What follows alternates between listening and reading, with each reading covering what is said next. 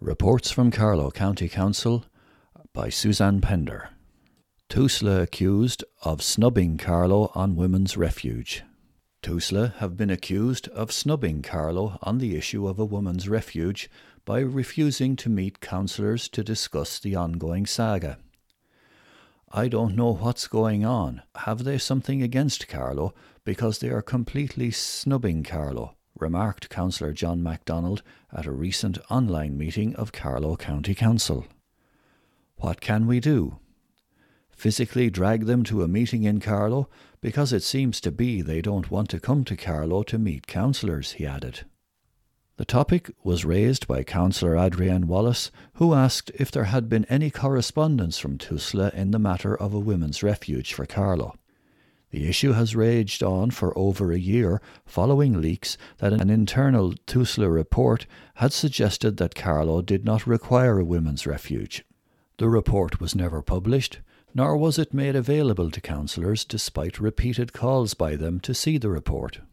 Councillors have also repeatedly called for a meeting with Tusla to discuss the matter. We need a united front on this and come down hard on Tusla, and stress to them why a women's refuge is now needed in Carlow, said Councillor Wallace. Councillor Ken Murnane pointed out that the council had requested information or a meeting with Tusla on the matter for over a year now, and that the report had never been produced. We have written to them more times, remarked Councillor Murnane. Chief Executive Kathleen Houlihan agreed to once again write to Tusla on the matter. 975 tonnes of salt used on roads in icy spell. A whopping 975 tonnes of salt were spread on Priority 1 and Priority 2 routes in County Carlow over a 2-week period. At a recent meeting of the local authority, Director of Services Padraig O'Gorman outlined the council's winter service programme, which was stepped up considerably during the recent cold snap. He stated that over 14 days, 975 tonnes of salt were spread on priority routes within the county. Councillor William Patton asked for the council's winter services plan and road treatment map to be published on the council's website. He remarked that priority routes earmarked for treatment should be announced so the public knows which routes are safest to use. There is that incorrect belief out there that the roads are not treated at all, said Councillor Patton. He was also critical of the condition of footpaths in Tullow, describing them as like an ice rink. Councillor Fintan Phelan said it should be made critically clear that just because a road is gritted, that doesn't mean the road is perfect.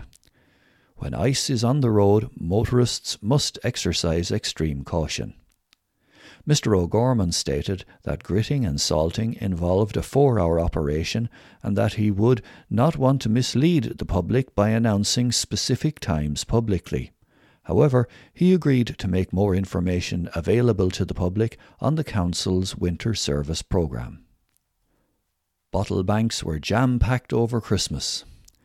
Bottle banks in County Carlow were jam-packed over Christmas, resulting in calls for their capacity to be increased. Councillor John Casson raised the matter at a recent online meeting of Carlow County Council and asked if extra bottle banks could be put in place Christmas 2021 to abate this annual problem, then taken away after the busy Christmas period.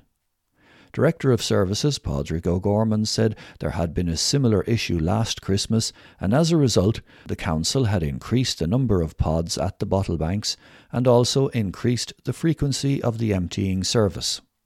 We have to be careful that we aren't just seeing a spike in their usage at the moment due to COVID restrictions, stated Mr. O'Gorman, pointing to a recent survey which indicated a 33% national increase in the sale of groceries, including alcohol.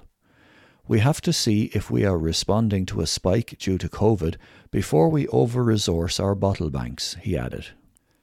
Councillor Fintan Phelan remarked that over Christmas he witnessed bottle banks with boxes of bottles alongside them, even though the bottle banks were not full.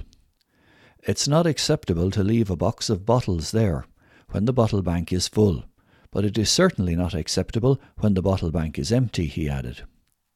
Councillor Phelan called for CCTV at all of the Bottlebank locations. Councillor John MacDonald remarked that in his local area the bottle banks had been emptied more frequently following increased demand on them, which he described as welcome. Funding for CCTV scheme to be extended. The Council has approved the extension of Tullow's CCTV to future-proof any impending funding application for the scheme. The extension was proposed by Councillor John Pender and seconded by Councillor Brian O'Donoghue. Senior Executive Officer Eamon Brophy stated that the Council's approval for an extension to Tullow's CCTV scheme had been recommended by the Joint Policy Committee to future-proof any upcoming application. Councillor Pender paid tribute to the work of Councillor William Patton and his significant involvement in the CCTV scheme for Tullow, adding that Councillor Patton had been very much to the fore in this. Councillor Pender remarked that CCTV was not only a deterrent to crime, but a great tool in solving crime. Council must commit to projects in rural areas too. Rural councillors called on the Council's executive to show the same enthusiasm for projects in the county as it does for projects in Carlow Town. The criticism came as officials outlined their plans for Hanover Park, Carlow, leading some rural-based councillors to wonder about plans for parks in their areas. I'd like to remind the executive that there are 2 other electoral areas and we are long waiting for the development of a town park in Hackettstown and Rathvilly and the upgrade of Tullow Town Park, quipped Councillor William Patton. Councillor Michael Doran raised the issue of parks in Borris and Loughlin Bridge. He was followed by Councillor Brian O'Donoghue, who wondered about progress on the long-awaited community park in Hackettstown. There was an awful lot expected for that park in Hackettstown, and now it's going on 6 years, he complained. I'm blown away by the plans for Hanover Park. It's really ambitious and incredible. But what I'd like to see is a little bit of the same enthusiasm and more of this kind of activity and commitment from the council executive for the other districts, said Councillor O'Donoghue. Councillor Andy Gladney remarked that parks were always places that attracted antisocial behaviour and drug-related problems, and Hanover Park was no different to any other town. He then paid tribute to Bagnallstown Improvement Group for its work at the park in Fairgreen, Bagnallstown, and congratulated Paddy Gardner and all of the committee on their recent community green flag. I don't want to distract from this good idea, and I fully support it, but I just want to put it on record that the other areas are being left behind, said Councillor Arthur MacDonald in relation to Hanover Park. Director of Services Padraig O'Gorman assured members that funding was being made available to all of the council's districts and pointed to the recent allocation to 7 projects in the county through the town and village scheme. He also indicated that funding was made available through the CLOR programme specifically for rural areas. Mr. O'Gorman described the allocation of funding as a competitive process, and the Council had to tick all the right boxes to be allocated funding.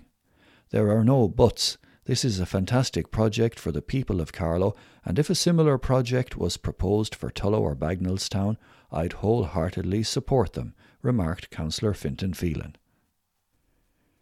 Council website to get a complete makeover. The Council website would undergo a major redesign and revamp in the last 3 months of 2021. The news was confirmed by Director of Services Pat Delaney following a notice of motion by Councillor William Patton calling on the Council to renew and update its website. Mr. Delaney stated that the current website has been in existence since 2015 and has served us well, but agreed a website that was more user-friendly was now required. This does require us to go to the market, he stated. Councillor Brian O'Donoghue remarked that most council websites across the country were appalling and wondered if a website design could be syndicated or templated nationally. Mr. Delaney said the features of the website had to be user-friendly, citing the Citizens Information website as a good example of what the council would require. Turn back on the lights at the exits from M9. Councillor John Casson urged TII to turn back on the lights as he sought to improve lighting at the M9 exits and entrances. Last year, following a similar question from Councillor Casson, the council heard that lighting had been reduced on the motorway exits as a cost-saving exercise. Councillor Casson remarked that the lack of lighting at these locations was dangerous. It's not a big thing to ask them to turn back on the lights, he remarked. Council will invite US President to visit Carlow.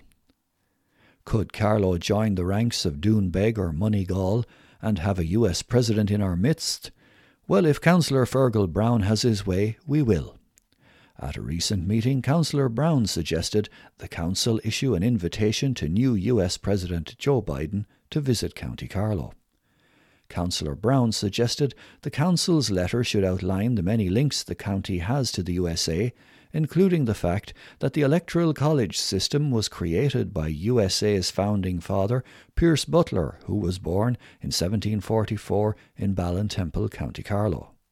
The links with Miles Keogh and Walt Disney were also suggested by Councillor Brown, who remarked the letter should also include a copy of Jimmy O'Toole, Charlie Keegan and Martin Nevin's book, County Carlow, A Who's Who.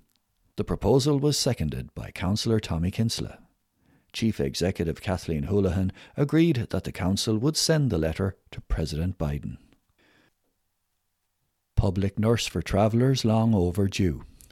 A public health nurse specifically to support County Carlow's traveller community is long overdue, according to Councillor Adrian Wallace.